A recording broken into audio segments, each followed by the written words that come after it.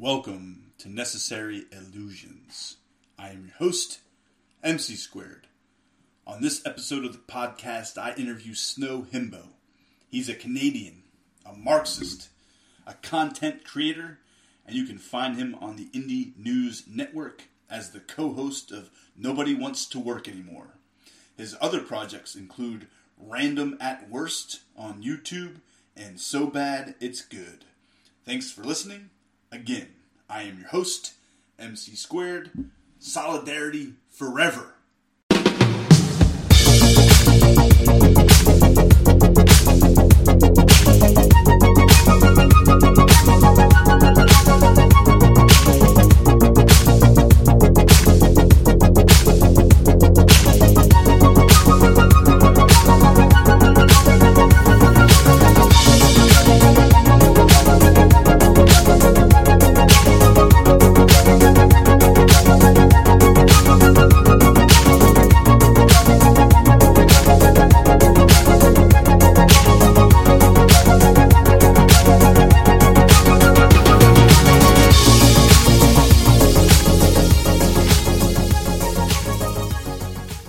Welcome to the podcast. I have Himbo of the internet shows Nobody Wants to Work Anymore, Random at Worst, and So Bad It's Good. Welcome to the podcast, Himbo.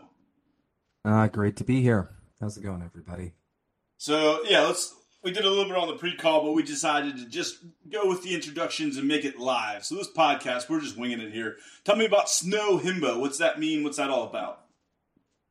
So these, all of these seem to have a funny story, and I don't think mine's an exception, really. I was arguing in Discord with a bunch of, for lack of a better word, chuds, and they knew I was Canadian. You'd be surprised how often that's like the first jab someone makes. It's like, oh, you're Canadian. It's like, what's a chud, by the way? Chud would be derogatory term of some kind? Derogatory term for like uneducated conservative, I suppose. Okay. They don't seem to like me.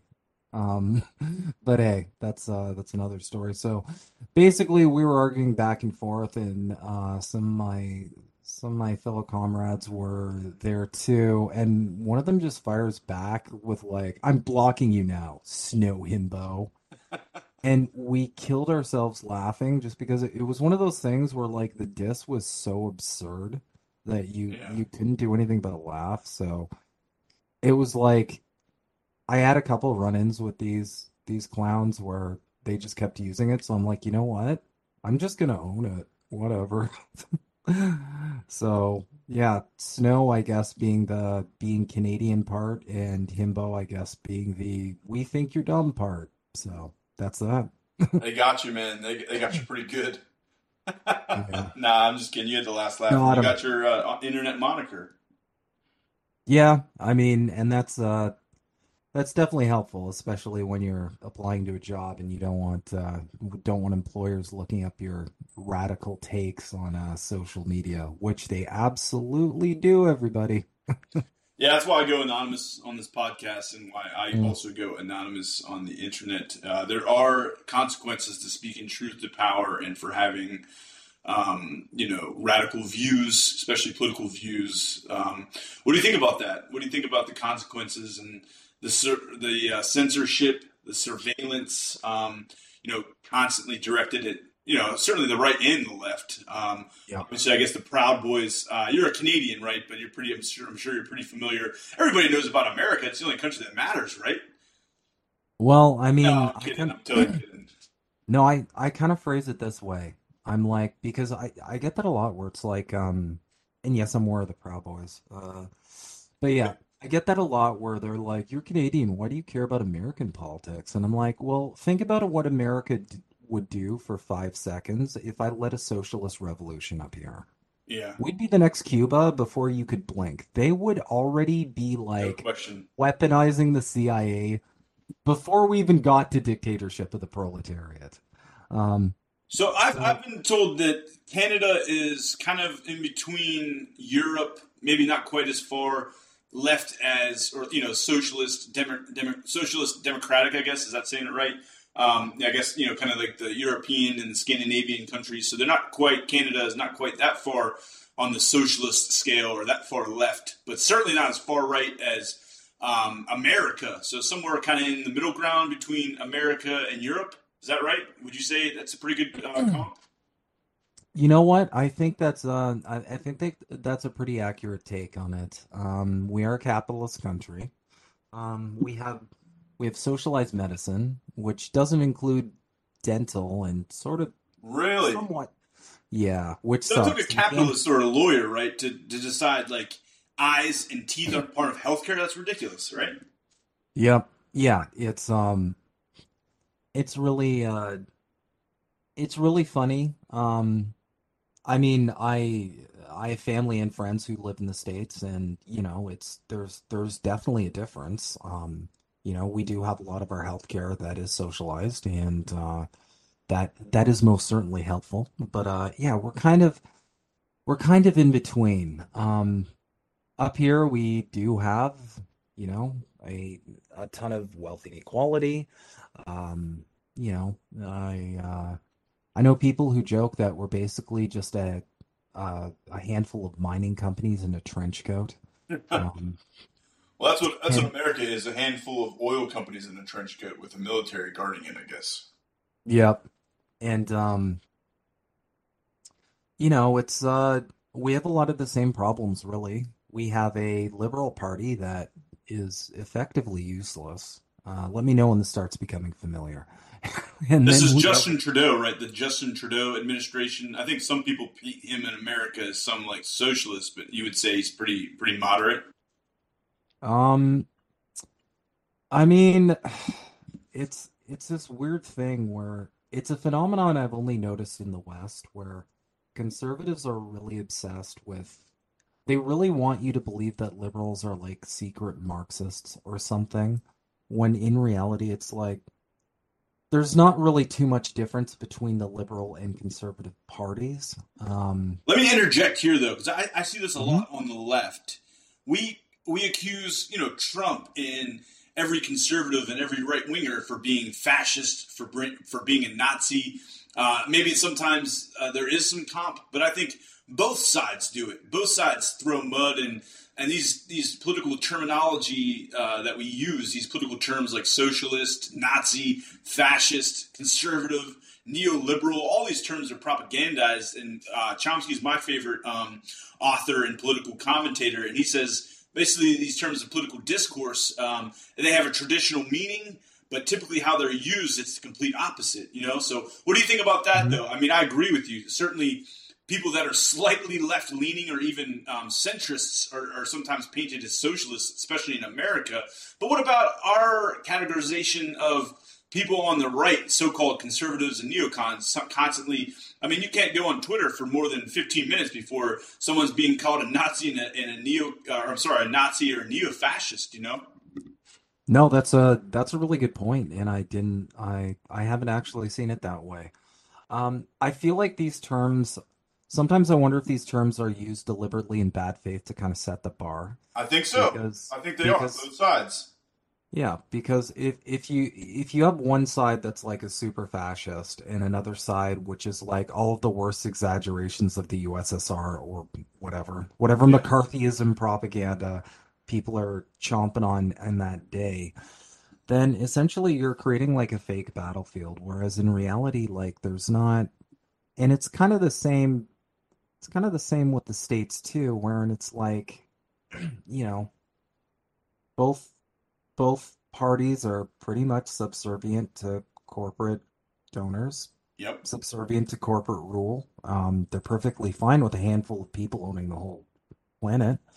Um, but they have to make it like this extreme polarization, which we know in psychology is splitting. You have to make everything either one or zero, black or white.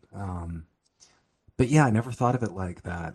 Insofar as, you do see a lot of that on the left too, where it's, like, and I get into a lot of interesting conversations on social media where some of them they're trying to paint like everyday Trump voters as fascists Right, and all of right. that. And frankly, I think people on social media are kind of echo chambered, and I think people on political social media are very echo chambered, and they kind of don't realize the average the average member of the working class, they're not even close to as political as some of us are. They might vote conservative because their parents voted conservative. They might vote liberal because they saw a cool ad and they thought, you know what? Yeah, I like this particular talking point or particular issue they're speaking to. Um, but to say that these large swaths of people are either fascists or communists, a weird thing on both sides I've found is if you press either side to define one of those words or the other, they seem to struggle. That's what I do on Necessary Illusions. That's definitely what I do. I'm a philosopher for sure. I'm a far lefty, but I definitely don't pretend to be some moderate, But I'm just kind of calling out what I see on Twitter and social media about the left. Everything we see on the right that we don't agree with. We call again label it fascist or whatever, neo-fascism and all that sort of stuff. And I really like Chomsky because I think he's pretty cool, pretty level-headed. He's seen a lot. He's seen World War II and the fascism in Europe kind of coming of age. And speaking of cool, calm, and collected, Snow Himbo, man, you're real chill. So it doesn't seem like politics gets you too riled up, does it? Sometimes it does for Yeah, sure. me too. Sometimes I it mean, gets me passionate, but you seem really level-headed. So I'm impressed by just kind of your world outlook. I dig it. thanks. I try to I try to I try to kind of approach things as logically as I can when I can. Yeah. Um, I just find it more productive in general. Um, but I mean, I think I think a big problem in a lot of political discourse in general, though, is a lot of these arguments become far too emotional, Yeah. and it's absolutely fine to feel emotions. We all feel them, Definitely. and they're always valid. But I feel like people have to kind of keep it into context where it's like, okay, am I having an emotional reaction to this? And do I maybe need to think about it more before I have like a holistic view on this perspective or that perspective?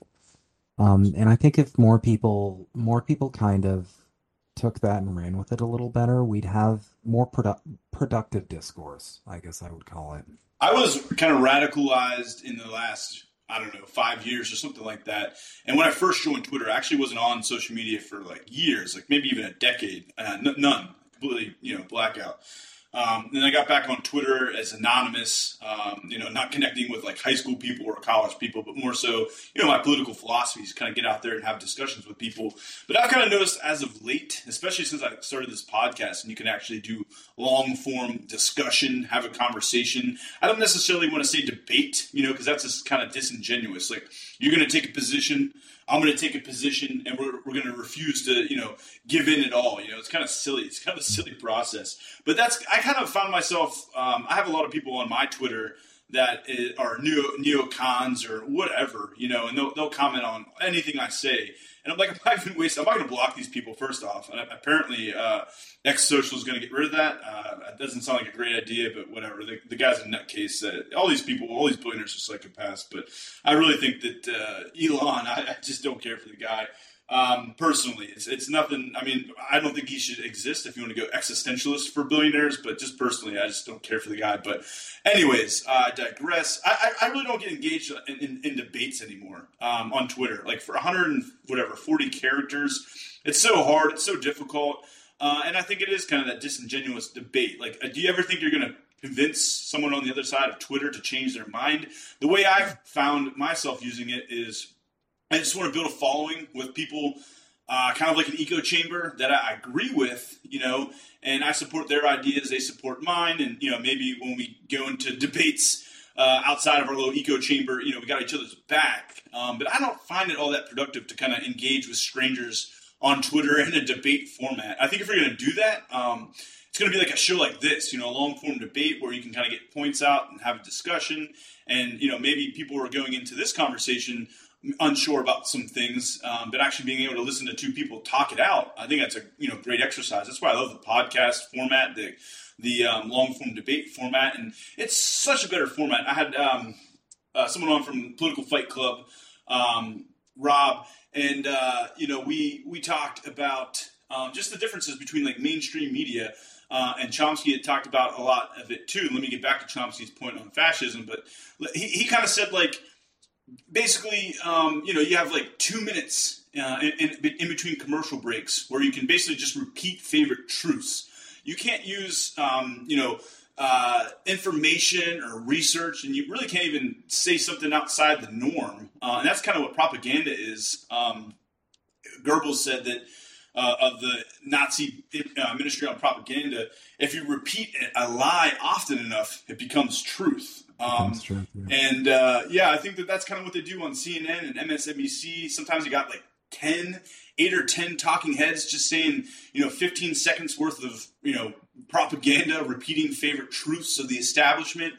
You can't go on there and say, something like, every post-World War II president was a war criminal. They'd cut you off, probably smear you after the next commercial break, but you wouldn't even have a chance to defend yourself. In this kind of format, you have like a long-form debate. You can kind of get points out there and that kind of stuff. But let me get real quick into, because I'm saying a lot here, as I always do, kind of go off on these tangents. But, Chomsky doesn't really like saying, like, he doesn't like comparing things to the Holocaust, naturally. Like, sometimes I've actually had people on here that compared the migrant centers or detention centers on the border to concentration camps. Well, not exactly. I mean, sure, there's similarities for sure, but they're not, leading hundreds of people into a shower, gassing them and killing them by the hundreds, by the thousands, or by the millions in the course of the Holocaust. So they're a little bit different, And same with fascism in Europe. Like Chomsky kind of talked about being Jewish in the United States and watching the rise of fascism, first Spain and Germany, and then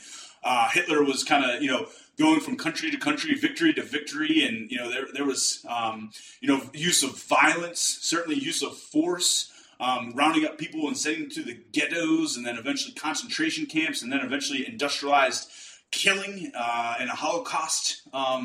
In the Holocaust, where I don't know, tens of millions of people were executed. So these terms have meaning. So that's why I kind of admire Chomsky and everything he's written and everything he's done and said and even lived through. He tries not to, compare modern times to fascisms, although there's no question about it. There's a corporate state nexus. There's no doubt, a close connection between Silicon Valley and surveillance technology and the United States government. I also tweeted an article. Saudi Arabia, too. Twitter was, I guess, Social X or whatever it's called now, was sharing information with the Saudi Arabian government. But yeah, there's certainly corporate state nexus and connections between these corporations and the state. But there's definitely similarities between fascism and some of the things that were going on in Europe in the 1930s and whatnot. But there's also a lot of differences too. Wouldn't you agree? Yeah. So, my problem basically with making these comparisons is it's not just that it kind of debases, for example, the Holocaust. Yeah. It kind of waters it down. It does. The main argument I have against those kind of comparisons is anybody who sees that, it kind of defeats, like if you're referring something to the Holocaust, unless it's on the magnitude of the Holocaust, anyone seeing that referral or comparison is going to at the very least um question your knowledge or your level of good faith. Because, for example, if you're comparing something to the Holocaust and the magnitude is nowhere near the greatness, people are going to see that and they're going to be like, okay, well, I don't really think, as you said, while there's certainly bad elements here, it's nowhere near on the same level. So why is this person making this comparison? Does it seem the same thing to this person? And that's why I don't think they're productive. Um, as far as debates, I would say I'm not a fan of debates in general. I I almost always would rather just have a discussion with someone without the debate tag attached because I feel like in a lot of debates, it almost encourages the people participating to act in bad faith because in a debate there needs to be a winner and there needs to be a loser. Um, and in just a conversation, you can focus more on making headway or finding common ground or correcting misconceptions. And there isn't this need, this this desire to come off as like the victor and this anxiety of coming off as the loser. And I see that a lot in like BreadTube and among different streamers, on the left or the right. You see a lot of this like, oh, person gets schooled in a debate, Yeah, or this yeah. person gets schooled, and it's like, I don't think it should be about getting schooled. I think it should be about two people arriving at a more educated position than they started out as. And if that means one person gets educated, I'm not sure if I necessarily agree with the idea that they lost because I feel like if you're wrong about something and someone proves you wrong, I kind of feel like you won because really that person just made you smarter and you're going to be better for it and your arguments are going to be better as well. So, Yeah, Rob on Political Fight Club was saying the exact same stuff, and he actually goes outside the echo chamber and tries to engage with moderates, conservatives, whatever people's self proclamation mhm. is of their political ideology. Sometimes people are even confused and might say one thing, but it actually might mean another thing. But yeah, we're not out here. Or at least I'm not out here, and maybe some people are. Just doing a quick whip, or dunking on someone like, oh, they left an opening, they got this date wrong or they got this word wrong. It's like I'm gonna dunk on them and debate's over. I won. Silly stuff like that. Where if you're really talking about the political system, foreign policy, war. These are complex issues. The world's a complex place. Society's a complex place. I just did an hour and a half solo podcast on the war in Ukraine. I went back, maybe 100 or so years. Kind of the Cold War, World War II, talked about the region, talked about some of the political systems, and I didn't even scratch the surface. I feel like it's pretty obvious, at least the war in Ukraine, that Russia is the aggressor, but no question they were provoked by NATO, who constantly is expanded and has expanded even after the Soviet Union collapsed, continued to expand, add more countries, and basically, have this hostile military alliance all around Russian borders with with the threat of nuclear missiles, nuclear weapons. So Mhm. I think there's two wrongs here. Don't make a right. If you want to go back to whatever maybe stuff we were taught in grade school. But yeah, I think Russia and Putin is bad. They're the aggressor. That was the supreme crime of Nuremberg during World War II.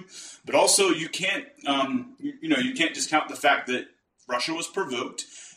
NATO is pretty clearly, to me, a hostile military alliance, and the people of Russia have been under nuclear threat since basically, World War II ended. Yep. No disagreements there really. I've been a huge, and I know this is impossible to do under capitalism because as a wise man once said, imperialism is the highest form of capitalism. Um, Who said that? that would be Lenin, I believe. Oh, okay. Vladimir Lenin. Vladimir That Lenin. the quoting Lenin as saying imperialism was the highest stage of capitalism. My point really was more so to kind of describe, I suppose, the climate we're in, wherein your first question is why is America and its allies even concerning themselves at all with other countries? They shouldn't be. They should be taking care of their own people. Lord knows they could use it. Everybody I know in the States is struggling right now. Um, but also the question as to why do we still have NATO? What is its purpose? Um, these are questions that far more people need to be asking. And I'd argue that one of the big purposes it does have, not on paper though, is imperialism. Just outright. So yeah, why do Uh, we have why do we have NATO, especially after the Soviet Union collapsed? If the whole point of NATO was, kind of to counter Soviet Union and nuclear arsenal, it doesn't make sense to keep it after the dissolution of the Soviet Union. Do you know the first thing the United States did, foreign policy wise, after the Soviet Union collapsed? Well, what was that? Invade Panama. There was no longer a deterrent or a military threat, so it invaded Panama. And then, of course, the military budget, not long after the Soviet Union collapsed, the military-industrial complex continued to rise.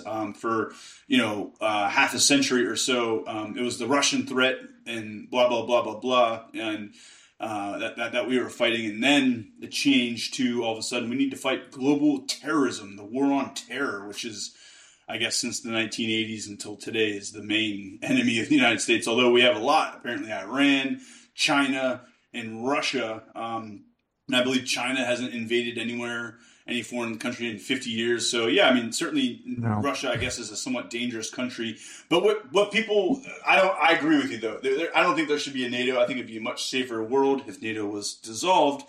But I think the funny thing is, like, if you read some of the mainstream press in the United States, these intellectuals, these intelligentsia, or whatever you want to call the people, basically the subservient mainstream media, the political class, the agenda-setting media, they walk this fine line where, Russia is, a joke. The military is losing. It can't even defeat a country, on its borders. It can't even defeat Ukraine. It's having problems, 10 or 20 or 30 miles from its border in conquering this, this sad little country that, I guess some people know as the Ukraine. But also, we must also walk the fine line that, Russia is a imminent threat.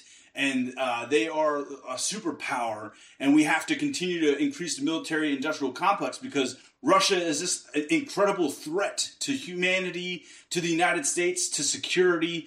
They're constantly bouncing back and forth between, Russia is completely inept and it's just a joke to, we got to keep expanding the military. We have to go north of $1 trillion, for the military-industrial complex and the military budget. It's almost comical to watch them flip back and forth, sometimes even in the same show, sometimes even in the same segment, sometimes even the same article. They're a threat to humanity and the world, Russia, and yet they can't even conquer one country directly on its borders. That's funny, not to do too much of a callback here, but the enemy is both weak and strong is actually one of the core features of fascism. They always have to make someone both a total joke, as you said, or an existential threat to humanity. And you see this game being played across the political spectrum. You see it with CNN referring to Russia that way, or you see it with a lot of people on the right referring to China that way, or Cuba sometimes that way. It's a popular tactic. Iran, definitely Iran, North Korea. All these are enemy states of the United States. And it's funny, like when sometimes we get articles here by the mainstream media saying the world is in agreement that Cuba is a terror state or something like that, and when really the world means a handful of countries in Western Europe, the United States, Australia, and Canada, or maybe Japan, maybe South Korea. That's the world. You know what I mean? Yep. What they really mean by that is the capitalists are in agreement. Yeah. And yeah, that's kind of the thing. And I mean, that's something I try to do a lot with most of my shows, actually, is to just kind of correct the record and provide a different perspective, because in the West here, we are easily the most propagandized group of people in existence. And it's so pervasive and so multi-generational and so powerful that you'll have people calling out propaganda and correctly identifying things as propaganda, and then they'll regurgitate a different layer of propaganda that they're not even aware existed. And you have to peel back different layers of propaganda. For example, you'll have some people correctly calling out the propaganda when it comes to the proxy war in Ukraine. Um, and then they'll go and regurgitate some like McCarthyite era Red Scare propaganda about like the USSR, for example. Um, I feel like people really need to examine and accept the fact that some of our propaganda is so powerful Yeah, it's that effective. That's why we're deluged with propaganda because it's actually effective in controlling the minds of the population. It's very effective. yep. You see that a lot with any sort of anti-left propaganda. Because they can't offer any alternative to late stage capitalism. They can't have that under any means, because it would threaten, the moneyed interests. Um, but also, I mean, for example, you'll see someone's grandfather, someone on the street, your dad, and two of your siblings, all with the same propaganda. So it seems less obvious because of how pervasive it is, especially with anything on, like, my God, anything on any of the mainstream media apparati. Who cares? Who cares? Um, I mean, it's so weird to me running into people in my life who will just be like, they'll just regurgitate a talking point from like CNN or Fox News verbatim. And they'll just say that casual in conversation. And I'm like, you just took that from the TV. You didn't do you, anything with it. you literally just listened to that like 5 seconds ago. I heard it. I was here. Yeah. Can I But regurgitate hmm? my favorite quote about propaganda? I really got to stop quoting Chomsky on every episode, but here It's we all good. are. I know a lot of people on the left have their issues with Chomsky, and I don't defend everything he says, but I like a lot of it. He's got some good stuff. I don't know, at least 50 of his books here. So that's the whole point of good propaganda. You want to create a slogan that nobody's going to be against and everybody's going to be for. Nobody knows what it means because it doesn't mean anything. That's great. Yeah. Yeah, no. Chomsky's got a lot of good stuff. I do have some issues with him, but I mean, my perspective's always been like a good take's a good take. It doesn't matter who it comes from. If someone's right on an issue, you can just say, hey, this person has the correct take on this issue. And it doesn't mean that you're wholesale subscribed to everything about that person. Um, and that's something I find that's really irritating, especially on social media, wherein there's there's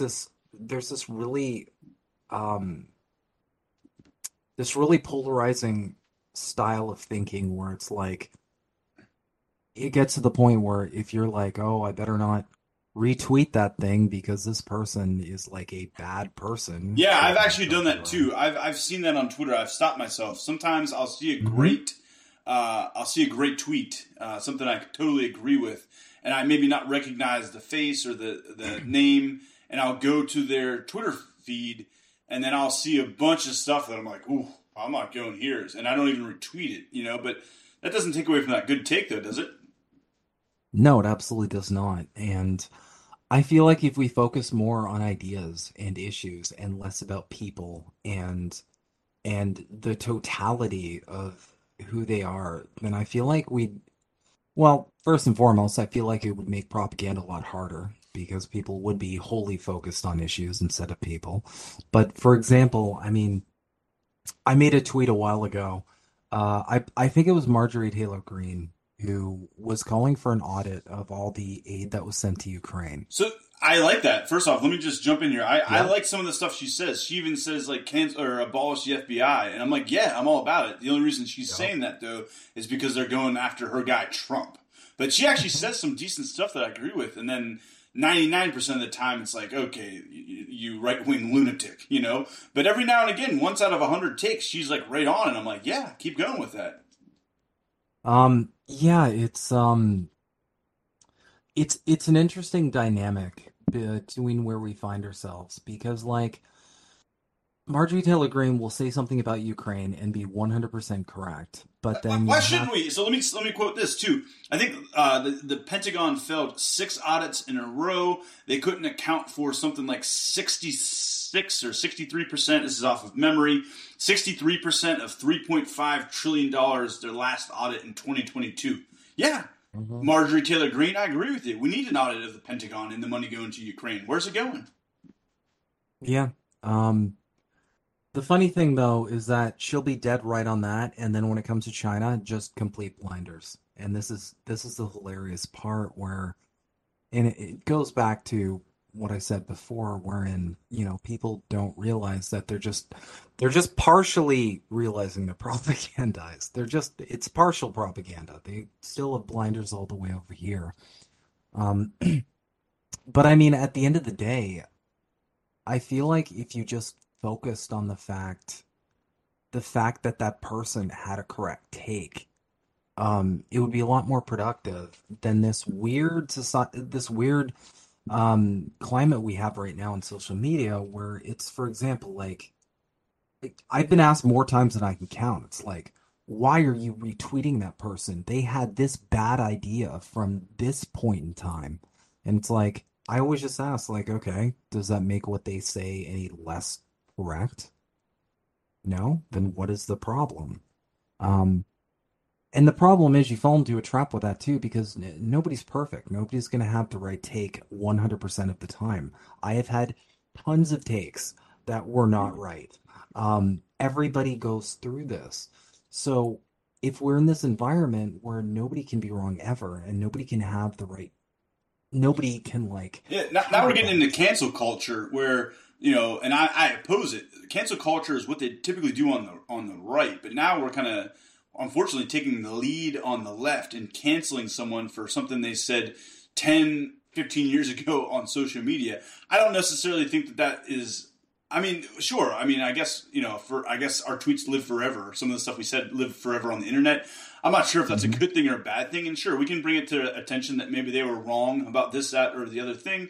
But yeah, I don't like cancel culture, and I want to get into kind of censorship, surveillance, book banning, book burning. That's typically all techniques of the right, but unfortunately, I think we have two authoritarian parties in the United States. Which brand do you like better, the Democrats or the Republicans? I think we have two business parties. We have one business party, excuse me, with two factions.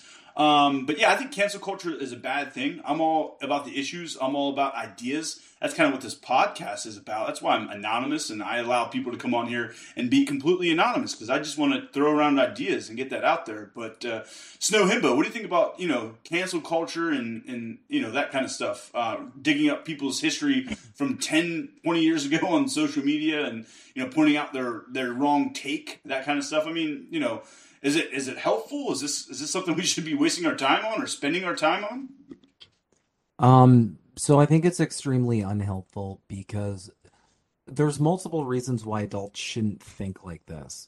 First and foremost, you shouldn't, everybody should be able to, as a grown adult, weigh the good and the bad with a singular object. Um, there's there's negative and positive qualities to most things in this life. So I don't think it's very wise in that regard because you feel forced to go into one category or another. It's either that person's good or that person's bad, like I referred to with splitting earlier. But also, the reason why I think it's very unhelpful is it provides a discouragement throughout society, really, that people can never get better and can never improve. And as someone who devotes a lot of time, both in my online and personal life, to you know radicalizing people and kind of pulling them out of the propaganda, the idea that someone can grow from being, and I have good friends who are devout Marxists now, and they started off as the most conservative people you can imagine. Um, Shout out to Richard Wolff for all the people I've converted Yeah, with his videos, by the he's way, great. because He's great. Yeah. he's a guy I send to whenever someone's like, yeah, you're right, maybe I was lied to. I'm like, go to this guy's videos. Watch a bunch of them, trust me. And it's like He's good. he he just breaks down capitalism and like economic systems. He breaks down economics in general and just explains concepts like, surplus value of one's labor and whatnot. He explains them so simply that it's like anybody can get it. They don't tune out. It's just like, oh, that makes perfect sense. Why didn't I get that? So, So my favorite three, it's Chomsky number one for me. I read the most Chomsky, but then I would say Richard Wolff and Michael Parenti. I think those are my three favorite kind of oh, philosophers. Who's the other one? Chris Hedges, right? He's got some good stuff too, I yep, believe. Yeah. yep. Love Hedges, love Parenti. Timeless, really. Yeah, we're in complete alignment there. Let me tell you about Chomsky and why I think he's onto something, because his books were banned in the United States and in Russia. And I'm actually an anarchist, as is Chomsky. But I don't like the Soviet Union. I wouldn't want to live under their rule. As an anarchist, I've never read or learned about a government that I've liked. So I oppose all concentrated power, especially unjust power. I think all systems of power, if they are illegitimate and unjust, should be dismantled. I don't want to live in the Soviet Union, and this is kind of where I get into it with Marxists. That's fine. We can have a disagreement. I'm an anarchist. I would like a society where nation states dissolve and we have loosely affiliated, maybe federations of local communities with no standing armies, hopefully without central banks and certainly without corporations. Anarcho-syndicalism is my, I guess, philosophy, at least my favorite philosophy. And I got Marx right here. I always have people on one of the first books because I always pull it out. I read Marx. He's got some good stuff. Here it is, Das Kapital. I got it, nice and thick. Yeah, I got actually more than that, too. That's a game changer. I got this one too: wage, labor, capital, value, price, and profit. I mean, he brought a lot of good ideas to economics, which is an area I like to study. Here's a hot take that I liked: economics is basically the study to justify why people deserve to be poor and die. Someone said that, and I think I elaborated on it a little bit, but that's pretty much the way I see economics. To justify why people live in poverty, why there's inequality, and why some people just deserve to die and be homeless. It's a really dismal. I think they call it the dismal science, which of course it's not a science.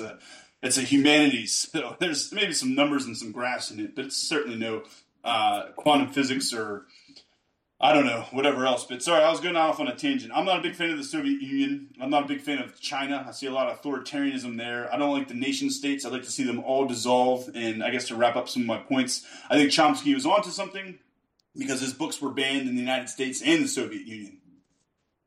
Mm-hmm. So here's the problem. This is a problem that I feel like we need to talk about a lot more. And it's less of is this an economic system better? Is this economic system worse? And more of just a factor of psychology and human nature. Because I've talked to everybody from all walks of life. 9 out of 10 people I can get to agree, for example, that the working class should own the means of production. Yes. That's an extremely easy sell. That's what I think socialism is. At its core, socialism is workers own the means of production. That was not the case in the Soviet Union, though. No, the state did. Yeah. Because they never... Which was a bureaucratic, highly powerful, highly authoritarian, and highly violent state, wasn't it? I got him on the ropes here. No, I'm really not trying to win an argument, but I mean, no, it's fine. I think it's clear that Stalin was one of the worst criminals in modern history. A lot of Marxists say that's not true, but I think he did a lot of bad stuff. Hitler did a lot of bad stuff too, but if he would have been assassinated in, I think 1939, he'd have went down as the most popular German leader of all time. A lot of good things were happening in Germany. As long as you weren't, Jewish, as long as you weren't scapegoated, as long as you weren't targeted. So his forced industrialization was working for some people, in Germany. And the forced industrialization of the Soviet Union worked for the commissar class, certainly. You always got to look at the winners and losers of these things. And the way I see it, I don't think necessarily Russia was a peasant society, but I'm not all that sure that workers had it all that much better off following, maybe 1918, when a lot of the workers' councils and organizations were kind of torn down after, the Bolshevik coup, as I call it. I don't go too deep into history. Let's keep it more modern, but this is kind of where the unstoppable object meets the immovable force or whatever. This is where I get into it with Marxists about the Soviet Union and the centralized authoritarian state that was the Soviet Union, at least the way I see it. So two things here. I think, like I said before, one thing we need to really talk about a lot more, and I understand why we don't, because, psychology's for nerds. Um, I say that as someone who is a devout studier of it. Um, so I think we have a human problem wherein whenever a one person or a small group of people acquires immense amounts of power, it kind of breaks their brain. And I don't think this has anything to do with the economic system. I don't think this has anything to do with um like anything other than the power itself. And that's where that famous quote, absolute power corrupts absolutely, kind of comes into play. And I'm not one of those Marxists who feels like it's like verboten to uh discuss the mistakes that previous socialist regimes made. Like Um, governments are power centers. These are not humanitarian institutions. All power centers, and they have a monopoly on violence. They all could use some. They're all these countries, all these nation states. They're all xenophobic. They're all racist. For example, let's go to Israel, putting Jewish people above everyone else in their constant apartheid, and I guess not even apartheid, but extermination and eradication of the Palestinians for that land. So that's an extreme example. But I mhm. think you can find terrible examples of every country in world history. The United States is no city on a hill. We wouldn't be here today in the United States. Me as a descendant of German and Czechoslovakian people. I wouldn't be here though. The settlers from Europe, if there wasn't a massive extermination and genocide of the Native Americans at the time. So every country Um, has got a lot of history we got to learn from. We don't want to sweep it under the rug. And I think the Soviet Union is no different. And the way I see the Soviet Union, I think it collapsed from within, as most empires do. The one thing I like, again, I have to go back to Chomsky here, but there was kind of two main propaganda centers in the world at the time, post World War II, during the Cold War. Of course, the Western propaganda system, which is great. We're the most propagandized society, at least Americans, and maybe Canada's up there second, or Britain second. I don't know. They're up there.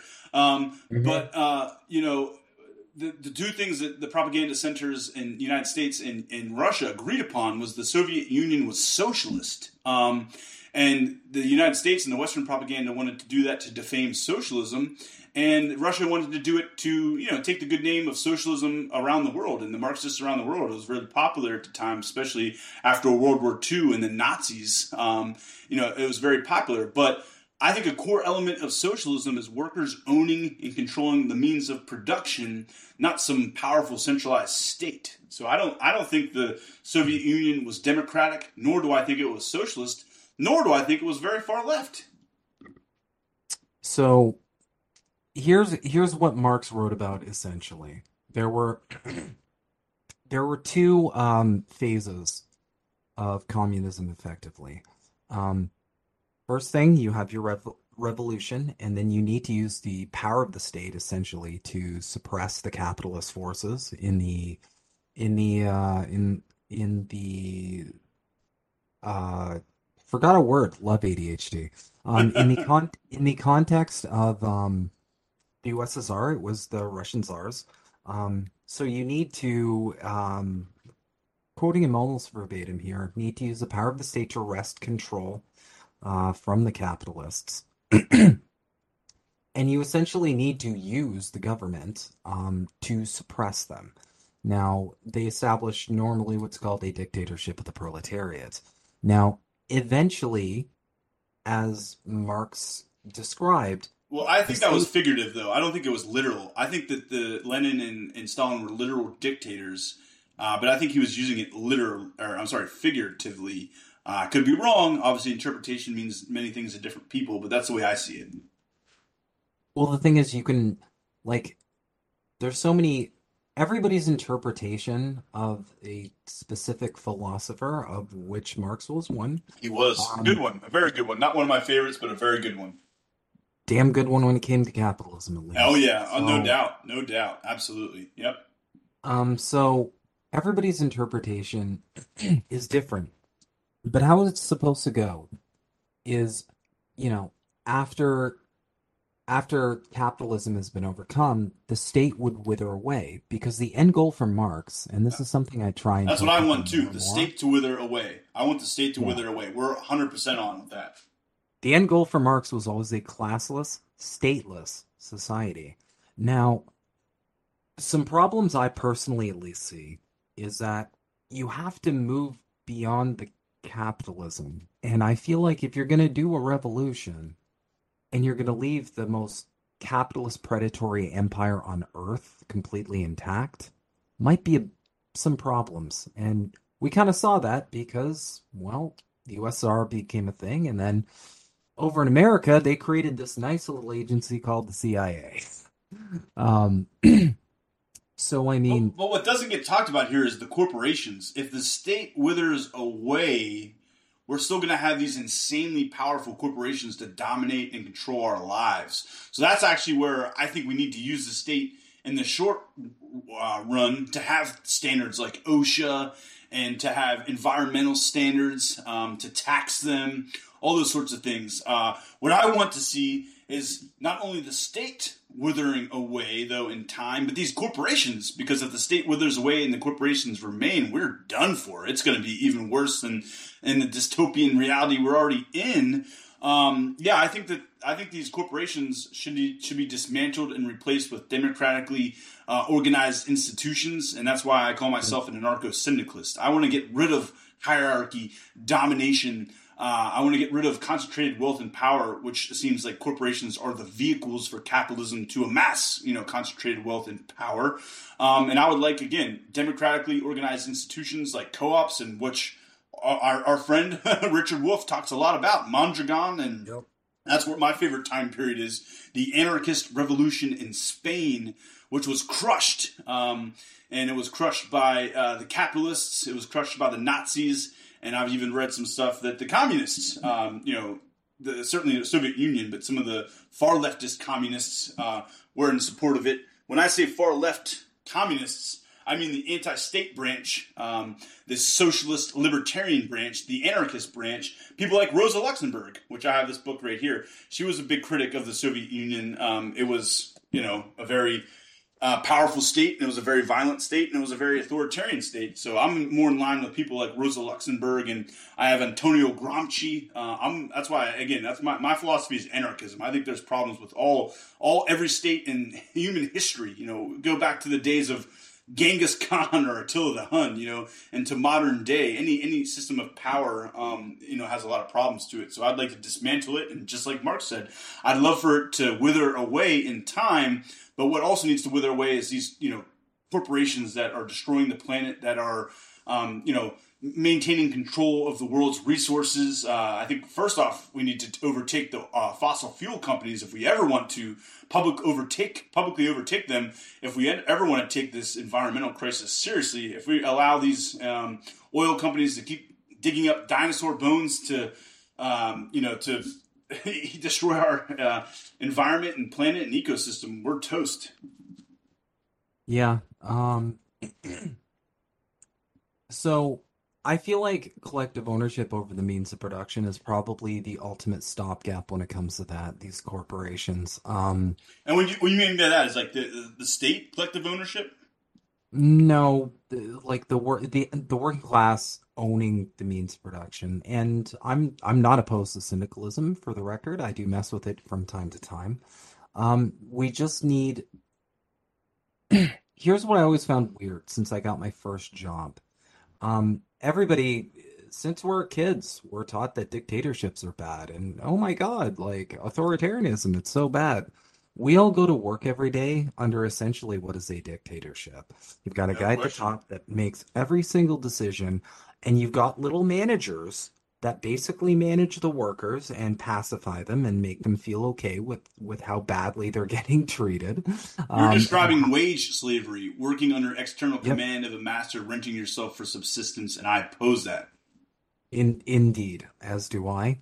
And the thing is, like, that would be worker ownership over the means of production, in my opinion, would make the most people happy because it would provide a stopgap for two fundamental problems.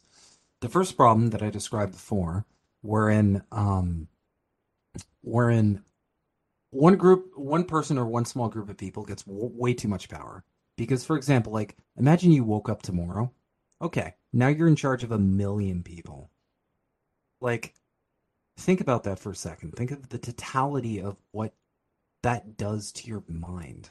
Um, I don't think human beings were ever meant to be put in these positions where they're in charge of more people than they can ever meet or they can ever count.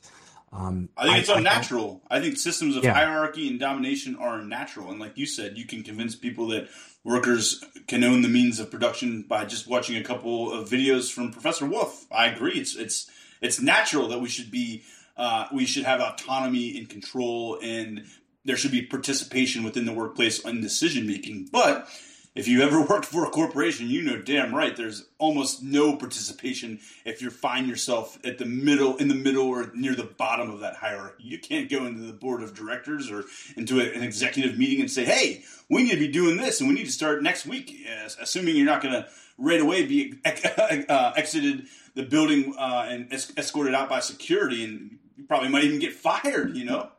yeah.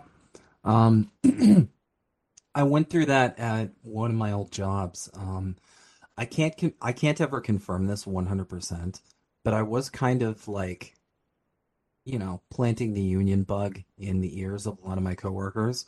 Um, and this is on me. I did this over Teams, or sorry, Slack, and I wasn't as educated at the time as to like how much of your private conversations your employer can see over things like Teams and Slack and work communication apps.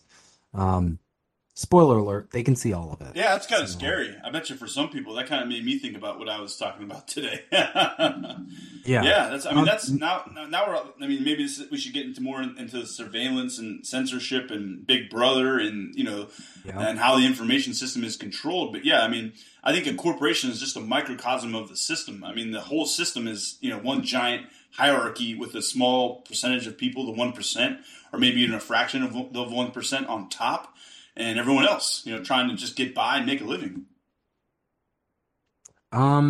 yeah, I mean, no arguments there. But yeah, we can definitely talk about censorship if you like. I'm really outspoken about this issue in general. And what about I'm the we under the Universal Declaration of Human Rights, which was I think signed after World War II? We all have we should, at least in theory, be able to freely organize and join a trade union. But in the United States, a lot of times conventions aren't followed. Sometimes laws aren't even followed. When Reagan, I think the air traffic controllers strike broke them up. I mean, the United States labor history is very, very violent.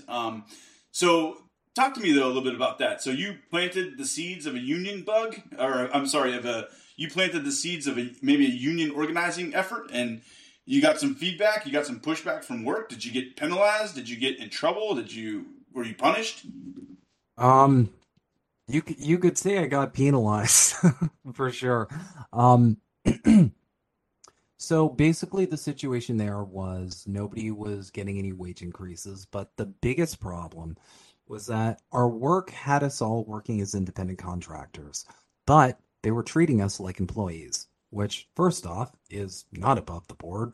Um, but second of all, it kind of was something nobody wanted. Not only did we have to pay extra taxes and pay GST because they refused to let us charge it, but at the end of the day, we just all wanted a home. We just wanted benefits and a full-time, we wanted job security.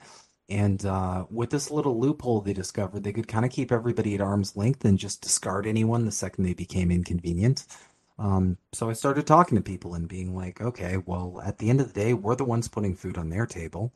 We're the ones out here every day, getting the work done, bringing in the money. They're just sitting there and managing us and coming up with half-baked ideas on what could make one initiative or another better. And the interesting thing about that is, when you can just kind of feel like the temperature in a room shift. Just in general, you just pick up like very small things about like how someone's behaving, like kind of differences. Like I'm big on pattern recognition, so I picked that up pretty quick. You're big into psychology, aren't you? Pardon me? You're big into the psychology, aren't you? Oh yeah. But it's also for people with high degrees of emotional intelligence. It's like, sometimes you can just tell when someone's in a bad mood, even if they don't show it. Yeah. Just based off little differences you're noticing in their behavior. I So think kind that let's go to human nature. I think that's part of human nature. This is interesting. I think that's part of the common sense. I think that when we're itemized and when you're on the top of a hierarchy, you could care less. But when you're on the same level as someone and you're around that person every single day, it's natural to just kind of pick up that, hey, they're not in a good mood today, or something's changed, something's up. Yeah, absolutely. But yeah, so I just kind of sensed a shift, and then shortly later, I was laid off for quote unquote attitude, um, Wow. Wow. which is funny because they thought I was like the best employee on earth until these series of events started transpiring. And then I went from a great employee to laid off for attitude. And I also kind of pointed out that it's like, okay, well, you need us on a set schedule, but we're independent contractors, so you can't really do that. And pushing back here and there. So I can't ever confirm 100% that I was laid off for that specific reason, but it's just kind of curious when you look at the timeline, if that makes sense. Certainly it didn't help. And then, we got right to work laws, right to work states where basically you can be fired for almost no reason at all. And, Mhm. now we can kind of even get into the gig economy. There's a lot of talks about jobs, jobs, jobs, jobs, jobs, but the majority of these jobs are gig jobs, service jobs, minimal benefits, low pay, minimal days off, no days off, maybe even maybe poor benefits for healthcare. Just not, not much security. A lot of times, they even, the business press even talks about that's kind of good for the economy.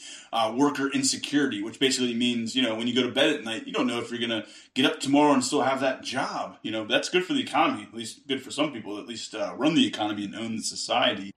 So yeah, basically at the end of the day, and the funny part about how this saga ends is the the very like independent contractor kind of loophole they had that we were organizing and unionizing, or talking about unionizing rather, um, to kind of defeat, pretty much worked completely in their favor in the end because I was an independent contractor. Laying off didn't come with severance. It didn't come with any possibility of wrongful dismissal because I mean dismissing like firing an employee because they had quote unquote attitude is a little nuts. Yeah. They could just let me go because I was an independent contractor, and so they weren't bound legally to do anything about it. So, yeah. Yeah, I mean that's kind of what the system that they're trying to do. I mean, again, I was quoting some figures, some jobs numbers, which in the United States, $7.25 an hour is not a living wage anywhere in this country. But they always talk about jobs numbers, and they don't talk about wages, which is ridiculous, which hasn't kept up with inflation since the 70s. I think the real wages are about the same as they were in the late 70s, early 1980s here in the United States, although productivity has increased greatly, and certainly executive compensation has exploded. But that's what they want to do. They want to create a system where workers have less benefits, less stability, less ability to gain power and negotiate for higher wages and better benefits. What unions do is they increase, benefits, wages, improve working conditions, safety standards. They do that for everyone. It has a ripple effect throughout the entire community. And that's what they want to do is they want to get rid of unions. They want to, if they can, itemize employees, make them independent contractors, the gig economy, pay them less benefits, and greater worker insecurity. Again, to quote the business presses, that just means, when you go to sleep at night, you don't know if you're going to have a job in the morning. And that's what they want, right to work laws. These are all good things for the economy. And I go back to the economics, which is, a ridiculous elitist subject matter, which is basically to justify, low skilled wages or not paying workers a living wage, to justify poverty, to justify inequality. I just, you read through some of the arguments in the economic textbooks, and maybe when you were younger, you believe some of this stuff, but when you start to radicalize yourself and look around and realize a lot of these arguments are just nonsense. It just kind of, it's kind of sad that people are still believing some of this dogma. For example, let's go to the economic dogma, where for some reason we have to have like some degree of unemployment because that's a good thing. Because if we have zero unemployment, workers are going to have too much power. They're going to ask for higher wages and that sort of stuff. So you have to have some degree of unemployment, which is natural to the system, in order to discipline the workforce, in order to say, hey, if you don't take this job for this low pay, we're going to get someone else in here that will. There's plenty of unemployed people right now, so that's supposedly healthy for the economy. The thing about it is capitalism is not even a good system for putting people to work. There's millions and millions of unemployed people around the work, and there's certainly no shortage of jobs to be done. Just go ahead and look around your local community. I have this little pamphlet right here, the report card by it's a comprehensive assessment of America's infrastructure, which got rated as a C minus, energy C minus, drinking water C minus, dams D, roads D, public transportation in the United States, it's almost non-existent. At least high-speed rail is. Again, there's no shortage of jobs that need to be done, and we also have an unsustainable energy system based on fossil fuels. We have an oil-based economy. I loved when the Green New Deal was being talked about during the Trump administration, but unfortunately, and of course, you're not you're not an American citizen, but you know a little bit about American politics. But as soon as Biden got in the White House, that all went away. Now it's just the same establishment, just with a little bit better rhetoric, more inclusive rhetoric, and not as vile the rhetoric. But yeah, a lot of people were calling Trump a fascist. I don't think his political philosophy was that sophisticated. I think Trump was just his political philosophy was me. Improve and increase my wealth and power, and I'll say pretty much anything if it'll get me another term in the White House. I think calling Trump a fascist or some sort of complex, sophisticated political ideology, that would be giving him too much credit. I would say I would say Trump is just a narcissist. He's a classic textbook grandiose narcissist. Here you go, Mr. Psychology. Here you go. No, that's good. I agree, though. Totally. Because there's historically two types of narcissists. There's a grandiose narcissist who is Trump to a T. Just think of Trump. That's it. I'm the best. I'm better than everybody else. Anybody who goes against me, I'm going to paint the black, and I'm going to come up with admittedly hilarious nicknames for them. I'm sorry, the nicknames is really funny. They are funny. I can just, when you said that, I can just hear Trump saying, "I'm the best narcissist. I'm the best. Nobody's a better narcissist than me." Exactly. But yeah, it's I think that was about it. I think Donald Trump would do absolutely, like, I think he would become like a Marxist overnight if he knew for a fact that it would get everybody's like approval and adoration. I don't think he has a solid set of convictions. I think he's looking for whatever is going to make him achieve the prime aims, which is control, which is adoration, or narcissistic supply, as you call it, which is basically like praise.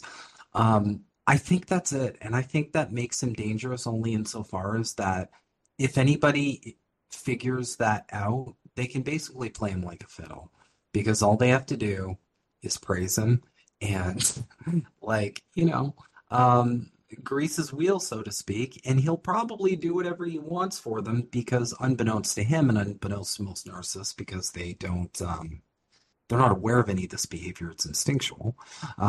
He basically thrives for the applause. And so if And he gets definitely enough lacks self applause, awareness. Totally agree with that. Definitely lacks self awareness and would say literally anything and would have no clue that he just contradicted himself 5 seconds before, you know?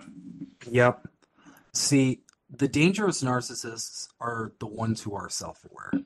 Those are those are the great white sharks that you need to steer clear of in the ocean that is uh, the human species, because they're aware of what they are. And Now we're um, getting into would they be sociopaths maybe? oh, without question, I believe there's statistics to actually back this, although I can't. I'd be recalling from memory, but like psychopathy, outright psychopathy, and like sociopathic Machiavellian traits, they're across the board when it comes to billionaires, when it comes to CEOs, when it comes to anyone at the higher end of the capitalist hierarchy. Um, They actually did a video called Corporations. It won a bunch of awards, and they actually went down the textbook definition of what was it, psychopath, and they had literally every tendency. That's how they behave. So I guess a lot of these corporations are run by psychopaths, and they behave like psychopaths too. I mean, they destroy anyone that gets in their way, including the environment. Just went on and on and on. But yeah, that's where I mean, Trump is one thing, and certainly he was powerful, but I am much more. I mean, the state is all we have to protect us. Again, I'll go back to environmental standards. Taxing benefits, the 8-hour workday. If we didn't have a state to protect us, like hopefully over time the state withers away. But if we didn't have the state to protect us, these corporations would be. They would own and dominate every aspect of our life. And I think the other thing is automation, computers. These were all developed in the public sector through taxpayer money for decades. And now, because we're in such a cutthroat capitalist system where social safety nets are eroding here and in Canada, now we're mhm. even competing with these automated programs and computers for our jobs. And I think, I don't like Andrew Yang. I disagree with a lot of what he says. But the one thing about his political and presidential campaign, I'm all for, and I think a lot of people on the left are for and should be for, is universal basic income. What we need to do is at least make capitalism a little bit more benign, and we can use the state to do that. But we can't just reform capitalism. We need to get rid of it. And I think the way to get rid of it would be workers owning and controlling and taking over the means of production. I think unions are great, but they're only the first step in Mhm. transforming this system and making the planet more livable. And I think we gotta make some moves here with the environment. Every article I read is worse than the last, and the last was very grim in terms of the outlook for the environment and the human species and this climate crisis that could be the death of us all.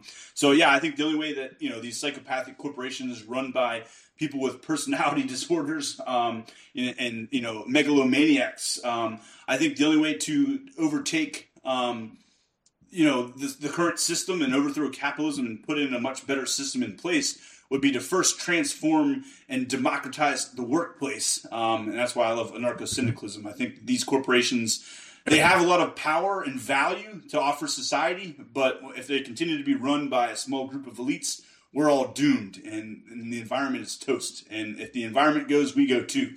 And they're not taking us to Mars. If they ever do this billionaire space race, I have a newsflash for everybody: billionaires are not coming to save us. And if they can go to Mars and terraform it, which seems like a tall order, they're certainly not taking us with us. They're going to be a small group of elites going to Mars, which I don't think is going to be realistic anyways. But let's say it happens off in the next 100 or so years.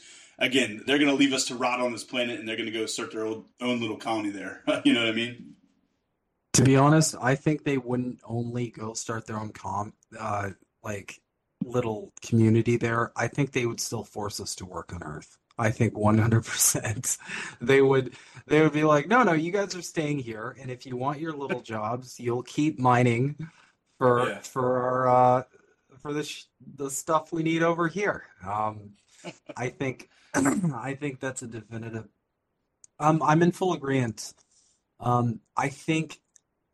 I think workplace democracy is one of the biggest things that Let's go we to unions. Let's go to unions. Obviously, you got to be for unions, right? So let's talk about unions and maybe the first step would be unions, and then what do you think about again workers owning and controlling the means of production? How do you see all that working out? So for me personally, I think the first thing we need to do, and this is going to be a full-time job, but I think it's imperative. We need to reach class solidarity because I hate to burst people's bubbles, but we're not there. No. We still have people, and like again, I'm all for good faith criticisms on how past communist regimes failed, the mistakes that were made here and there.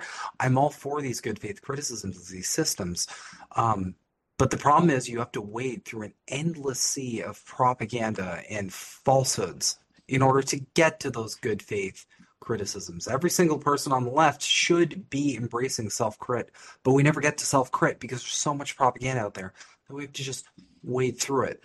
But the most important thing to me is that we get to a point where we do have that class solidarity, and the propaganda is still running so deep that you have so many people who still think, you know what, if I just work hard enough and I make the right decisions, and the onus is all on the person, by the way, not the system, of course. Um, if I just like do this magical combo move, like it's a Mortal Kombat game, I'll be successful and I'll be rich and I'll be like one of the other people. And they erroneously believe that everybody can do this, but they can't. They can't under capitalism. There That's always what needs to be exploiting, and there needs to be people who are being exploited. It's how the system was designed. So really, you can try and escape it all you like, but there's always going to be people you need to exploit in order to make that a reality. the poor people exist because we can never satisfy the greed of the rich. And then Hmm. I wrote this down too. Part of my journey was finally coming to the realization that yes, I'm working class. And sometimes when I read history, now I identify with the slaves or the peasants. Maybe Hmm. when I was a little bit younger and didn't do as much reading and didn't get how the world and the interplay. I think that now that I see it, the history of humanity is a history of class struggle, and you can go back to any time period. You can even go back to some of the indigenous people in the Americas prior to Columbus. There were class societies, elites, and people that dominated and controlled society. It certainly wasn't all perfect here on this side of the Atlantic prior to the European colonizers, but when they got here, they made it much worse. But yeah, I'm working class. Now when I read medieval history or watch some stuff like that, I identify with the peasants who actually, I think it's worth saying here. I think they got like something like 150 days off a year. Can you imagine if you got 150 days off? Again, we're going back to wages haven't kept up, at least here in the United States. I mean, Canada and the United States are pretty similar, so I'm sure the stats aren't much different. But No. wages haven't kept up with inflation for decades. Although technology has greatly increased, productivity has greatly increased, and yet benefits and wages continue to stagnate. Working hours are getting longer. We won the 8-hour day in the 1900s, and we lost it all not too much after that. It wasn't a gift from above. It was won through and granted because of hard fought struggle by labor. But even talking about the commute, talking about the lunch break, where I don't get paid on my lunch break, that's part of the 8-hour day. I think the 8-hour day should be you spend 8 hours getting to work, working, eating your lunch, all that kind of stuff. There's mandatory overtime, being on call. Meetings. I've had meetings in the evening where they're like, "Hey, we're just going to do a quick little 15-minute phone call that goes 45 minutes." That's part of the 8-hour day too. I mean, again, the working hours are increasing. We won the 8-hour day over a century ago. It's certainly time for the 32-hour work week, the 4-day work week. And I'm tired of people, the capitalists, saying, "Yeah, the 4-day work week would be great. Let's do 4 10s." No, not 4 10s. No, Four not eights. 14. But yeah, again, I'm going back to my points as I kind of keep going here. A lot of people in America think they're billionaires in waiting, inconvenienced millionaires, and they're just workers with Stockholm syndrome. What do you think about that? Mhm. Yeah. That's exactly how I feel about it. And I'm gonna be honest, it's such a clever scam. It's such a clever scam that it's all your fault if you're not making it in a naturally exploitative system. It's your fault that you're you're not a manager, or you're not like a board executive or something, or you're not like thriving in your own business. It's the most clever scam ever, and to me at least, it's not dissimilar to how people view the lottery. Um, I've you tweeted buy this a, before. The American dream has been replaced with the lottery or just basically wanting to get by. At one point there was an American dream where you go to college, you take vacation, you retire, all that kind of stuff. Maybe even on one income, but that's all gone now. Now people are just trying to get by, and the American dream is, hey, maybe I'll be the one in a billion that wins the lottery, and then I'm out of here. I don't got any of these problems anymore, which is just ridiculous. It's not going to win. And here's what the lottery does: it victimizes, or I guess preys on the most vulnerable members of society. yep. And I mean, this was always a reality under capitalism, because I mean, we've mentioned a lot of things here. We've mentioned, gig jobs and independent contractor stuff. At the end of the day, what the capitalists want is they've been actively for decades figuring out ways to get the labor. They love the labor. That's their favorite part. Um, without putting in putting in like the most minimal compensation for that labor. And therein lies the most inherent contradiction of the capitalist system, which both Karl Marx and Richard Wolff touch on in great length, which is you have one group of people that you are continually trying to reduce the cost of paying them for their labor. But the problem is, that same group of people you depend on to have purchasing power to purchase your goods and services. And this is where stuff like credit comes from. I mean, it's gotten so bad in 2023. I see fast food restaurants that have purchasing plans where, like, you can order a pizza and you can pay it off over like a month for a pizza. And so that's basically how bad it's gotten. But my point is, like, they're actively trying. I mean, these people would just go back to feudalism in a second if they could. Which isn't But much different. Kings and queens are just replaced with corporate executives. We still have landlords. Isn't that a feudalistic term? I mean, these Mhm. systems are similar, aren't they? They absolutely are, insofar as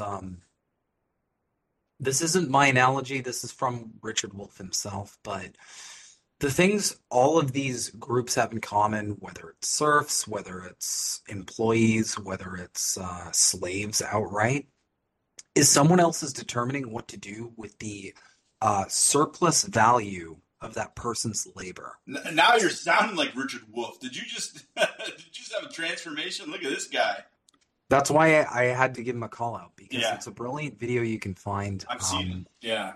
I posted it as education, but it's like the person who works is not in charge of the value of the work they're doing. And that's what all of these things have in common. Someone else is, and it's in one system or another. And usually they decide on some level or another whether or not this person can thrive or perish in various means. But yeah. We got how much longer do you want to go here? Can you go another 10 minutes? We'll get done. I guess that would make it 10:56 my time. Would that work for you? Another 10 minutes, or you want to be done sooner than that? I do have a hard stop at 11. So is that 4 more minutes for you, or That's 5 more minutes for me. okay? Let's do a couple. Let me do a couple quick questions here, and then we'll get you out of here. Sure. Okay? Yeah. UFOs, aliens. Are we alone in the universe? I think it's statistically impossible that we're alone in the universe. Just other places like Alpha Centauri. I mean, there's obviously other inhabitable planets on this Earth. Interesting question because I'm playing Starfield right now, so it's all I'm all about the life on other planets thing right now. But yeah, Let me definitely UFOs for let me sure. get to a couple. Let me get to a couple quick ones, and I'll give you a little time to plug whatever you want. The war on drugs. Who won it? Drugs did, and they will Yeah, continue to win it forever. we'll win it forever. Do you believe in ghosts? I don't think ghosts make sense to me in their current form. I do know energy cannot be created or destroyed, so I think your energy may go somewhere, What but happens not in go death? somewhere. What happens when you die? I have no idea, and I'm completely okay with that. I'm as agnostic as they come. Same. Me too. I literally like I don't think we even have the capacity to understand the inner workings of the universe. I What think is it is God? What is that even question? It's intelligible to me. God is I think God is hope. I think Ooh, God I think God is whatever we got whatever we got like two questions here. Mhm. What gives you hope, and what's the meaning of life? And then plug whatever you want. I'm done. I want to get you out of here. Make sure you get your show on time. What is hope? What's the meaning of life? And plug whatever you want. And you've been an awesome guest. So whenever you got to sign off, sign off. It was great talking. Hopefully we can do it again. I had a good time. Of course, I had a good time too. Hope to me is the idea that tomorrow is going to be better than today. Um, and I would say the meaning of life is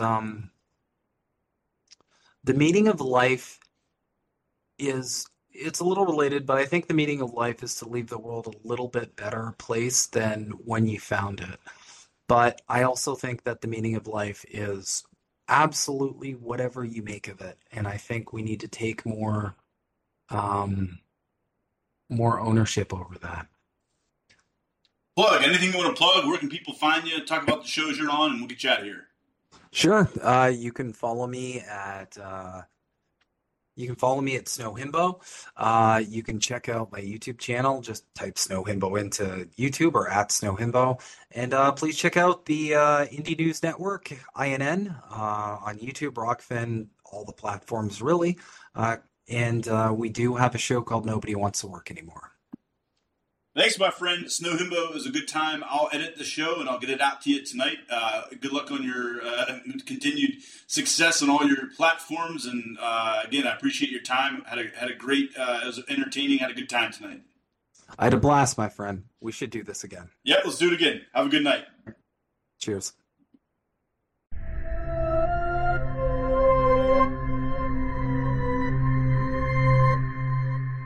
Thank you for listening to Necessary Illusions. I also want to thank my special guest, Snow Himbo, for a great discussion tonight on Canadian politics, Marxism, capitalism, propaganda, and the media, among many other topics. Again, I am your host, MC Squared. No gods, no masters. I'm out.